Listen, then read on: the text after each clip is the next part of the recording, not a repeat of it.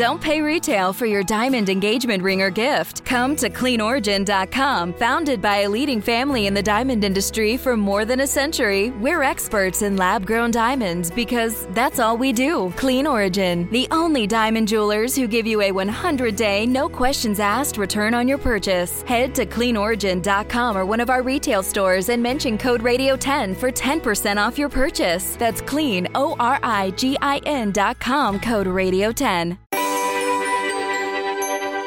It's back. The NOAA Climate Prediction Center recently announced that La Nina has returned and will likely remain with us through the winter season. But what exactly does that mean for us, for the globe? Luckily, we have someone who can help shed light on its potential impacts. Tom DiLiberto is a meteorologist at CollaboraLink Technologies, and throughout his career, he has been researching, forecasting, and blogging about ENSO events for NOAA's Climate Prediction Center.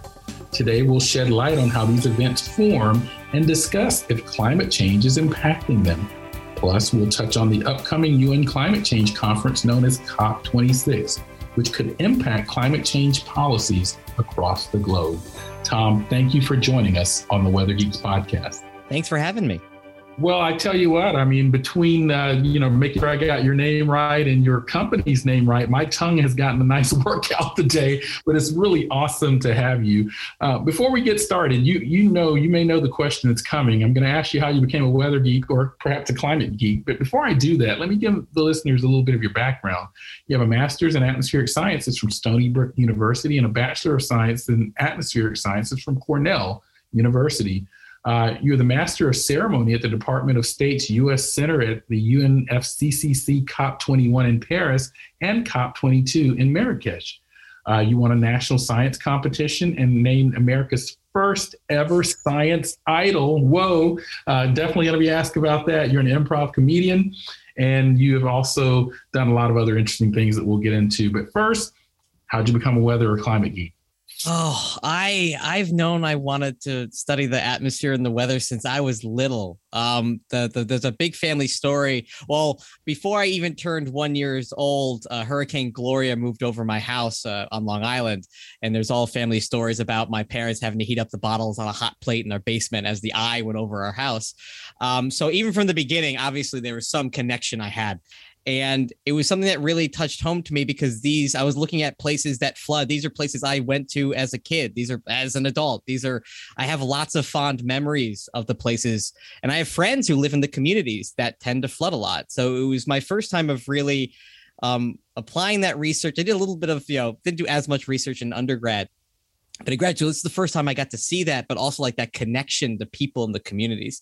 And it was fascinating. And the thing about my research, I studied storm surge research. I studied storm surge around New York City, and this was before Hurricane Sandy. So I remember telling my advisor, I was like, listen, at that point, it had been actually statistically it was basically statistically looking at the statistics of how the last time a storm surge flooding event happened on Long Island, they were quote unquote due. Granted, it's not exactly statistically correct, but that idea, they had waited a while for a big storm surge event. So I told my advisor, I was like, listen, because I'm doing this research, it's almost a guarantee. The moment I'm done and out of here, something bad's going to happen to Long Island. And Hurricane Sandy hit I believe a year and a half after I got my master's degree. And, it was pretty much what we expected to happen, sadly, in terms of storm surge. And then, the areas that flooded were the places that we expected to flood. It was, a disaster, obviously, but sadly, something that was not completely unexpected to scientists about what would happen to that region. And then my first real job was working for the Famine Early Warning System Network. So I'd grown up really interested in weather where I lived and weather across the United States. And now my job was to forecast the weather and climate across the developing world. I didn't know what the weather was going to be like outside my window the next day, but I could tell you what the weather was going to be in West Africa or Southern Africa or Central America or Central Asia. And it was my job to kind of focus on what could potentially affect food security. So it could be drought, it could be floods.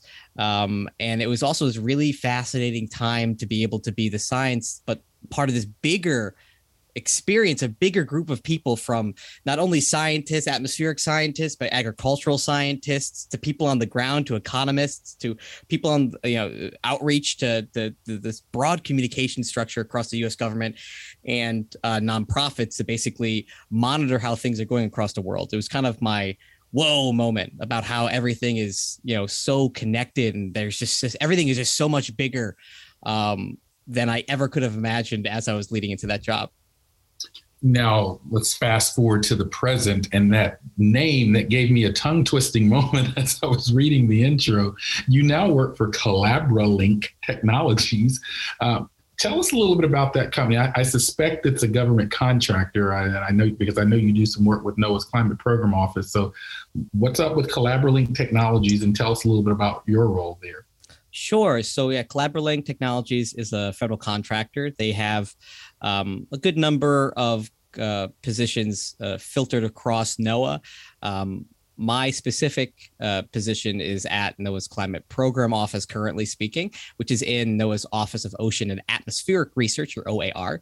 And there's a whole bunch of different positions that it really runs the gamut, from communications professionals to science professionals to budget analysts to really it's everything you could possibly imagine. And my previous, when I was at the Climate Prediction Center at the Famine Early Warning System Network, I was with another government contractor as well there. And there's actually a large number of people who work at the Climate Prediction Center also who are contractors who are doing cutting edge research as it relates to climate. So I've kind of shifted a bit, I would say, in the last 5 years or so, from doing more science to doing more communication. But I still have my 1 foot in the research world, and that's now all about ENSO and El Nino and La Nina. So here comes sort of the obvious question, because you and I know the answer to this, but we have listeners that run the space. Give us the elevator speech on what ENSO, El Nino, and La Nina are. Sure. So ENSO stands for the El Nino Southern Oscillation. It refers to, in general, whether the waters in the central and eastern equatorial Pacific Ocean are either warmer than average, which would be an El Nino, or cooler than average, which would be a La Nina. And just by changing the water temperature in the tropics can lead to basically a jumble up of the entire atmospheric circulation across a large portion of the tropics. And it's almost like it's the first domino to fall, atmospherically speaking, because what happens in the tropics doesn't stay there. It can very easily affect the jet stream. That area, fast-moving winds high in the atmosphere, basically serves as like a storm highway. And once you affect the jet stream, well, then you can affect weather where we are here in the United States. And that's why people are so often talking about, if they're an El Nino or is there a La Nina, because in the wintertime, those can affect the jet stream, and those can tend to lead to certain sorts of things happening in the wintertime. And it gives us a lot of time to prepare for any potential issues that come with that. Yeah, and you heard Tom talking about those various teleconnection patterns that we see, because, often people say, well, how does this sort of change in temperature in the Eastern Pacific or perhaps Central Pacific Ocean affect weather where I live? And I think Tom's explanation is quite awesome, because it really talks about the connectivity of these things in our ocean atmosphere system. In fact, I'm loving the La Nina announcement recently being in the Southeast, and I hate cold weather.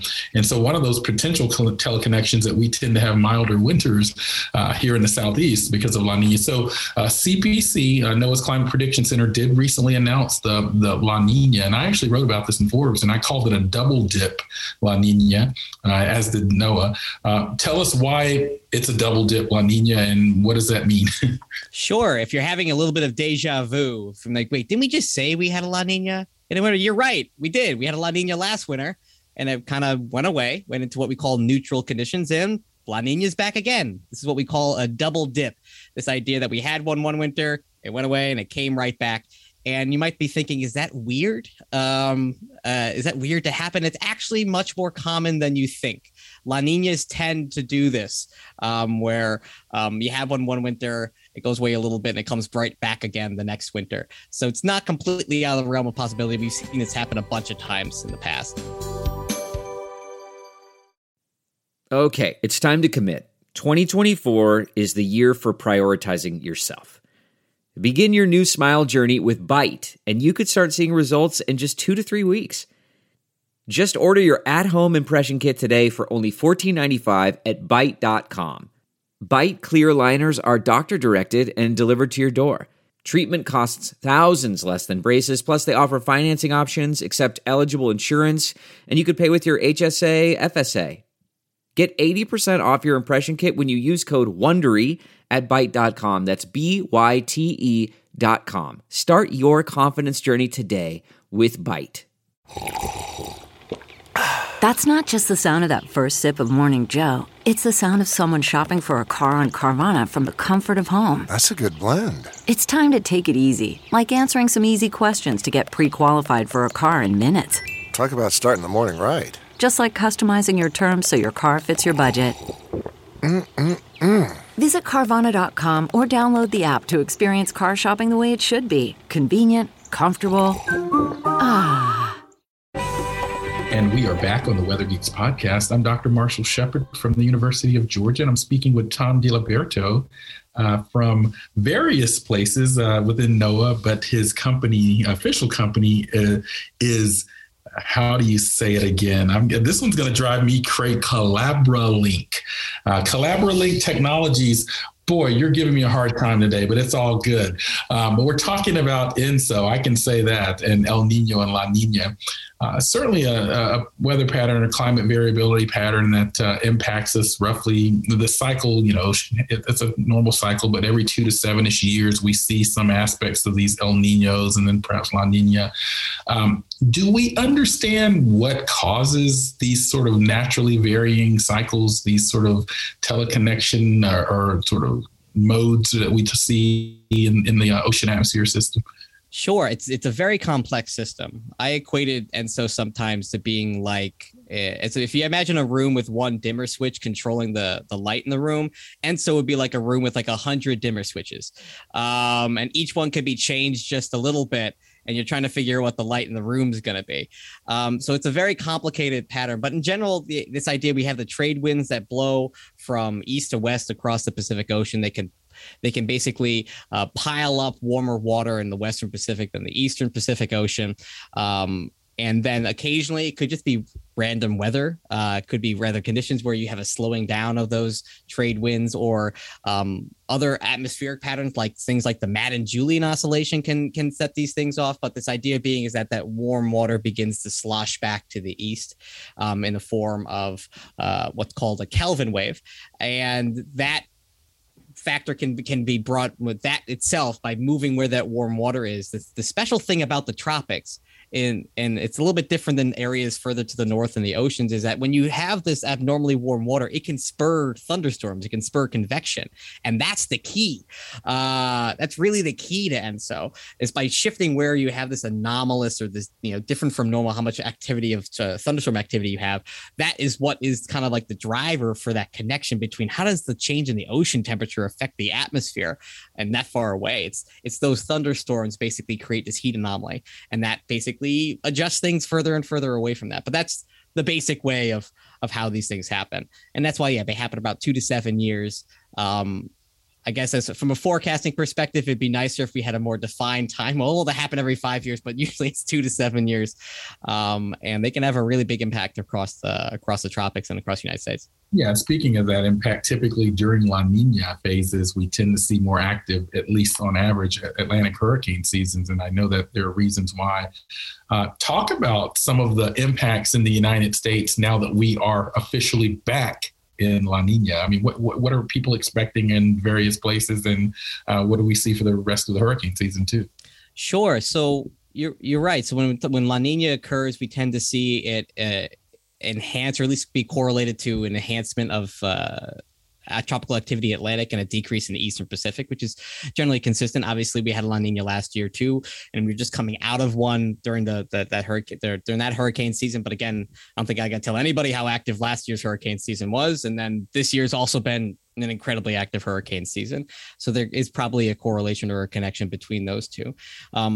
But for the most part across the United States, what we really look for is winter connections. That tends to be the most consistent and the strongest relationship between a La Nina or an El Nino and weather conditions across the United States. So what happens is that the jet stream during La Nina gets retracted across. So if there's a jet stream that goes across the Pacific, it gets retracted. It's pretty much just off of Asia at this point, as opposed to maybe about halfway through or something like around that period area in the Pacific Ocean.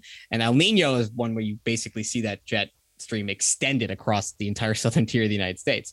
And that's the cause of what we see these differing patterns. So in general, with La Nina across the United States, we tend to see it be drier and warmer across the southern tier of the United States because that jet stream isn't there. It's not really pushing storms in that general area.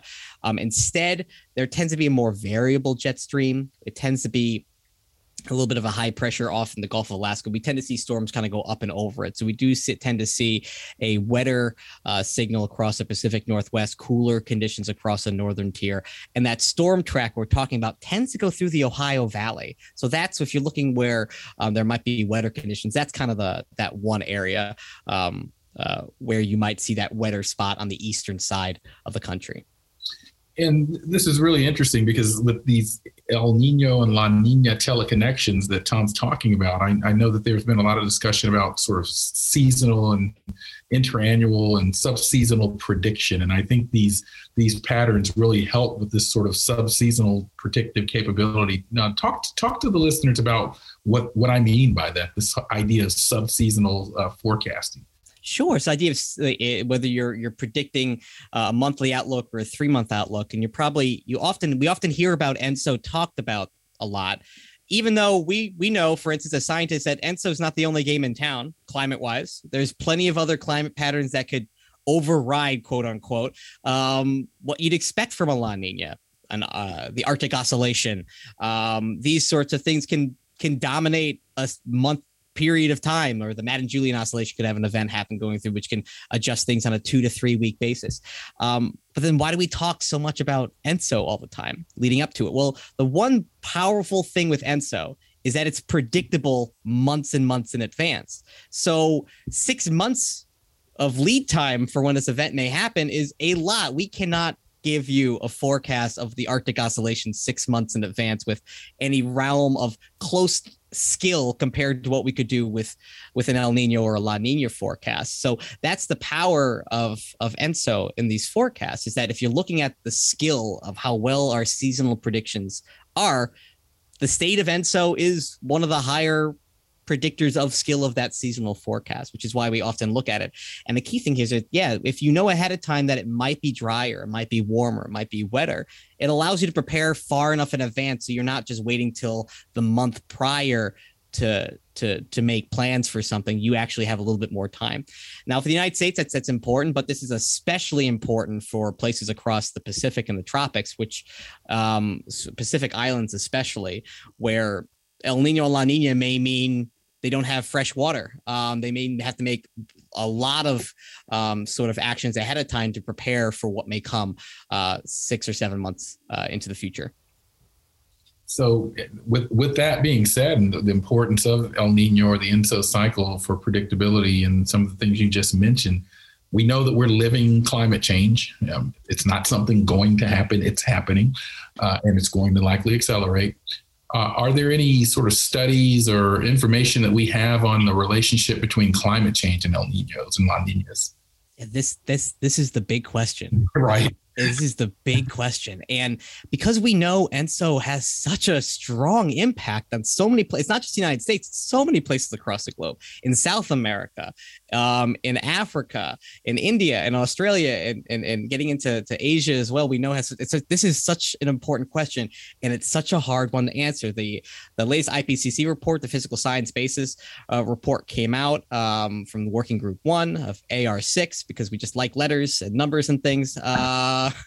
And they basically said that, there's research suggesting that that we're seeing an increase in extremes, or seeing more El Ninos. And there's also research that suggests maybe we're not seeing that. Wait a minute, Tom. So if you're sort of some skeptic out there, just an average citizen, that sounds like you don't know. So how can we trust any of the climate science? Right. people always ask me all the time, well, what, if the science is settled, why are people still discussing what are areas of like, this is an area of active research. So we don't know everything. And this is hard. Remember I talked about that dimmer switch again? Well, climate change is, I have a 5-year-old, so I'll use my 5-year-old. It's like my 5-year-old going into the room and slightly changing all of these tiny things which impact the strength and frequency of ENSO. And then now we're asking like, okay, now we have to go back in and figure out exactly how things got changed. And then even more importantly, we have to figure out, are the climate models getting each of those dimmer switches right? Because they might be getting an answer for the wrong reasons. And because it's such a complicated thing, some of these models that we have for projecting the future or even hindcasting back into the past might be getting the patterns of ENSO right for the wrong reasons. And if we know that's not true in the future, it gives us less confidence about what's going to happen. But when I say, I don't know, kind of an educated shrug, I would say there are active scientists who say, no, I think ENSO and I think El Niños are going to become stronger in the future. And there are scientists who think, I don't think that's the case, but they're very, they're producing research. I feel like every month there's a new article that comes out in a journal somewhere discussing the latest. I think actually in September of 2021, there was 1 week where a paper came out saying El Niño was going to get stronger. And then the next week, there were 2 papers that came out and said, I don't think so. I think it's actually there's going to happen less often. But it's such an important question. And this is a consistent thing in the IPCC reports that came out where there's just not a ton of confidence in saying what's going to happen. But the one thing we can say as related to climate change is that the impacts from ENSO can change due to climate change. Meaning, if you're living in an area that tends to get wetter during an El Nino or a La Nina in a warming atmosphere, that place might get wetter. If you're a place that's warmer, that temperature might increase because climate changes. So that's something that we're much more confident on when discussing El Nino and La Nina and climate change. Not necessarily how itself is going to change, but the impacts certainly are and will continue to change in the future. Delve into the shadows of the mind with Sleeping Dogs, a gripping murder mystery starring Academy Award winner Russell Crowe. Now available on digital. Crowe portrays an ex-homicide detective unraveling a brutal murder he can't recall. Uncovering secrets from his past, he learns a chilling truth. It's best to let sleeping dogs lie. Visit sleepingdogsmovie.com/Wondery to watch Sleeping Dogs, now on digital. That's sleepingdogsmovie.com/Wondery. CarMax is putting peace of mind back in car shopping by putting you in the driver's seat to find a ride that's right for you. Because at CarMax, we believe you shouldn't just settle for a car. You should love your car. That's why every car we sell is CarMax certified quality, so you can be sure with upfront pricing that's the same for every customer. So don't settle. Find love at first drive and start shopping now at CarMax.com. CarMax, the way car buying should be. And we are back on the Weather Geeks podcast. I'm Dr. Marshall Shepard from the University of Georgia, and I'm talking with Tom DiLiberto from that name that I keep struggling with, CollaboraLink Technologies. All my L's, the L and the alliteration today is off the charts on Weather Geeks, but we're grateful to have Tom DiLiberto here. And, something he was just saying, it's important because it really acknowledges that there indeed are uncertainties in climate science. Climate, we're learning new things all the time, but that uncertainty doesn't mean that the climate models and what they're telling us in a big picture sense aren't useful. I have that conversation often because if I tell, my cousin there's an 80% chance of rain, she'll probably grab an umbrella that day, but there was uncertainty in that information too. So just keep that in mind as you're sort of talking about science and climate change. Though there's certainly some uncertainties about the climate system, we have a lot of information that we're pretty certain about as well. Now, I know that you worked for a company in the past called Innovum. Is that how you pronounce that? Innovum, yeah. Innovum. And it's really interesting names on the show today. What kind of company is that, and what were you up to when you worked there? Yeah, so that was the contract company again that I worked for when I was at the Climate Prediction Center. So that's when I worked for the Famine Early Warning System Network. I worked for the international desk at the Climate Prediction Center, because the Climate Prediction Center inside the National Weather Service has an international desk too. They don't just make forecasts for the United States. They actually make climate forecasts for much of the world. There's also training programs that through the Climate Prediction Center that they have, where we invite scientists from over the world to come in and get trained in seasonal prediction to be able to go back to their communities and make predictions for where they live. So that was the company that I worked for at that time. Now, one of the things that you mentioned early on in the podcast that you've sort of shifted into more science communication, and you're good at it. I mean, I'm followed your work even prior to the podcast, so I know you do an outstanding job. Tell us a little bit about your philosophy on science communication. Sure. That's a big question, Marshall. And the one thing I can say is that my philosophy always changes. It's something I iterate on all the time. And it really depends on the audience. One thing that I find really important in science communication is authenticity. I want people, when either if they, I talk about climate and climate change a lot in science communication, and I know not everyone's going to listen to me and say, oh yeah, he's right. But at the very least, I want people to come across thinking that's authentically him. He is passionate about this. He is not, changing things up on me. I'm authentic. So I am who I am. And when I communicate, I want that to come across, that people can see that about me. So one thing I'm a big proponent of is I like to inject a little bit of my personality into my science communication, but I like to tell stories about why I care about things. I think showing vulnerability is also important. I'm open about what I'm concerned about and scared about. I'm also open about what excites me, and I'm openly nerdy. And I'm not afraid to be openly nerdy. The show is called Weather Geeks, so we embrace. I'm in the right crowd. This is exactly right, and I love Weather Geeks. And so my other philosophy is I tend to meet people where they are, and I like to make connections with people when I'm communicating them in public, although it's hard nowadays with COVID. But I like to meet people where they are. And the other key thing I've learned about a lot from when I first started thinking about science communication, I thought it was a lot about communicating, like me talking. And I've realized as I've gotten older that the most important part of science communication is the listening aspect of it. So oftentimes my philosophy is often to listen first and then communicate second, because you can learn a lot by listening, and then you could know what's the best way of communicating to somebody. And I mentioned earlier that you do improv and comedy. Do you bring any of that into your science communication? And tell us a little bit about the improv and comedy that you do, irrespective of weather and climate. Can I go to a comedy club in DC or Maryland and see you performing? Yeah, so I am a member of the Washington Improv Theater. It's the biggest improv theater in Washington, D.C. I'm a house team member, which means I'm on one of the teams that you can pay to see on weekends. And I also have a couple of other teams I have around there, including one team, which is a science improv team. It's made up of scientists who do improv comedy. I call it the hypothesis because our hypothesis is that we're funny, but we need more data to see if that's true or not.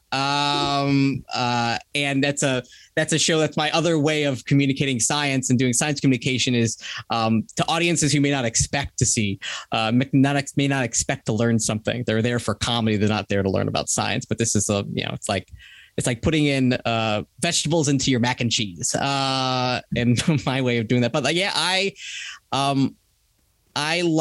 I'm a little bit weird where I like the idea of not knowing what I'm going to say next.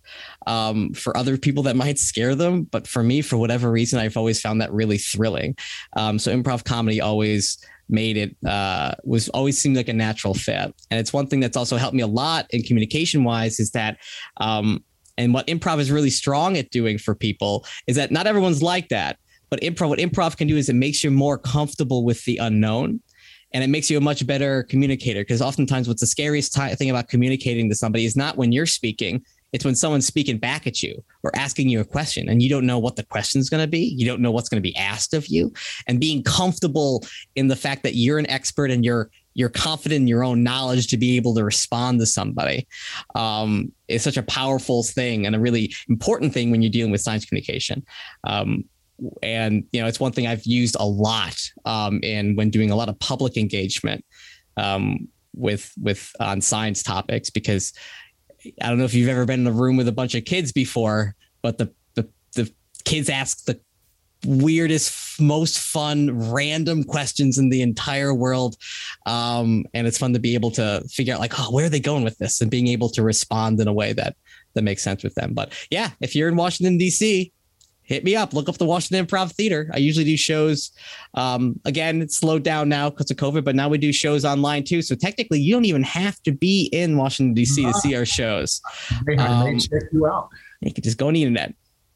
Yeah, it's great. I mean, actually, one of my former colleagues, who was formerly my department head at the University of Georgia and a former dean, does improv now here in the Atlanta area. And it's just something she got into in the last few years. So it's really neat to see. Now, speaking of that, you've served as the Master of Ceremony for the Department of State during the COP21 and 22 a few years ago. What were your responsibilities with that? And did that come from sort of your gift at being a science communicator, a scientist, and someone that does improv? Did someone kind of get wind of that? Yeah. So that was, the interesting thing about my background and history is that I've always felt like I wanted to do science communication. I just never knew how to do it. So then I was like, well, I'll go to grad school and do research. And I was like, well, I'll do more forecasting this. I would like to do science communication, but I don't really know how that's going to work. I'm fine just doing science. I'd like the science anyway. And then that contest that I won came up. It was called America's Scientist Idol, put on by the American Association for the Advancement of Science, AAAS. And my wife told me about it. She's also in the field, and general science policy field. And she's like, well, you should apply for this. You'd be great at this. I was like, I don't know. And then she's like, no, you're applying to it. And I was like, fine. And then I applied and I made it to the finals. And then I got to go to the conference. And I was basically to give a 3-minute talk on any topic I wanted to. And my topic was why weather forecasting is hard, and stop being mean to meteorologists about it. And I won that contest. And I was like, oh, maybe I do have something going here. Maybe I actually am good at science communication. And from then that people started getting wind that, did you know there's a scientist here who does science communication and likes it?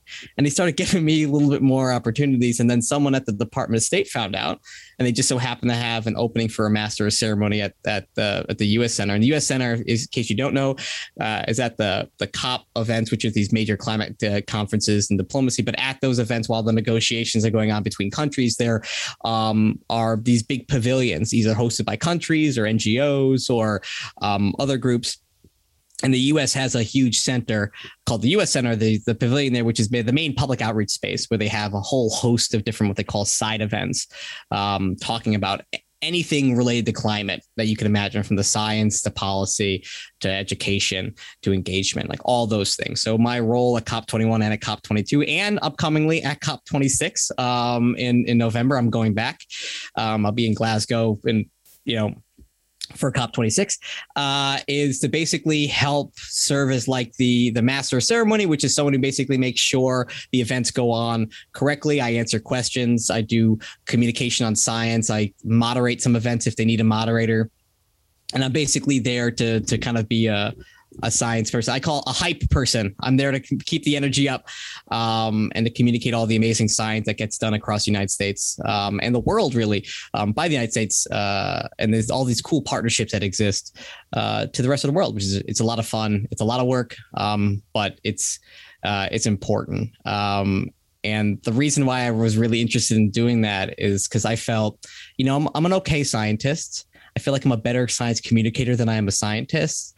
And I was always trying to figure out what I can do for climate change. I was like, you know what? This is something I can do. This is kind of like the key combination of all of my improv skills, my science communication skills, and my science interests. Is like, I'm a really good host of things. So I've been really glad I've been able to help out with that. Yeah, I think that's right. And I tell my students all the time, everyone has a different skill set, leverage it for your cause. Speaking of COP26, before we get out of here, what do you, from a science or climate change or policy perspective, any things that you're sort of expecting or hoping for out of COP26? I'm looking forward to the announcements that come from if there being any sort of announcements between companies and countries and countries between countries and countries themselves in terms of how we're moving forward with net zero emissions, how we're moving forward with setting targets, and how we're going to, with those targets being set, how we're going to track how we're moving with those. The United States hasn't been the U.S. has been at COP during the last several years, but there hasn't been a U.S. center since COP22. In fact, when I was at COP22, it was over the election day, actually, of 2016. So this is the first time the U.S. will be back in terms of a broader public outreach and a much larger group of people than we've been in since 2016. So I'm also interested to see what's been going on and what the feeling is to all that. But there's going to be a lot of interesting things being announced. And one thing I'll be honest, I'm really fascinated. I love seeing the youth. I love seeing all these. I love seeing this brown swell of passion for action by youth groups and whatnot across the world, let alone the United States. I'm looking forward to seeing that as well at COP26, sorry, which I imagine I'll see plenty.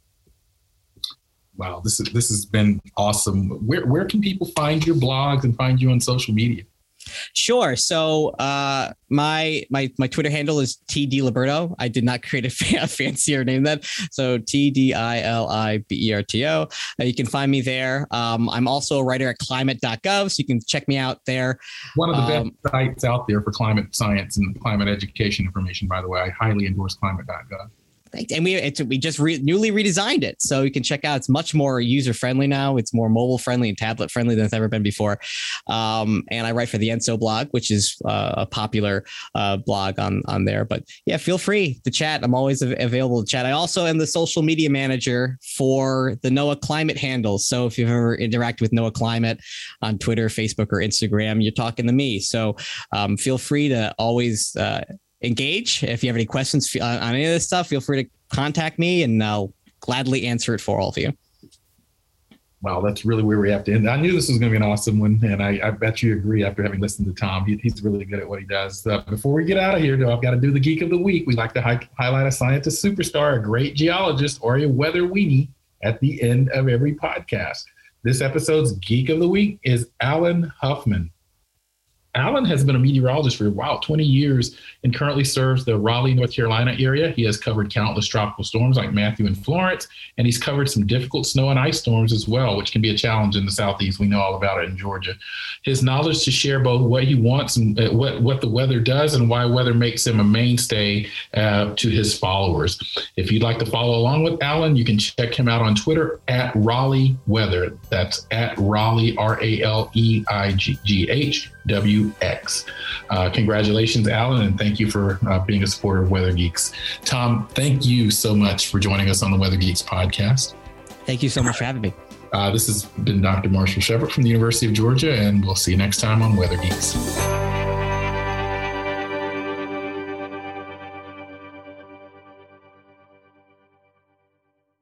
One, two, three, four. Those are numbers, but you already knew that.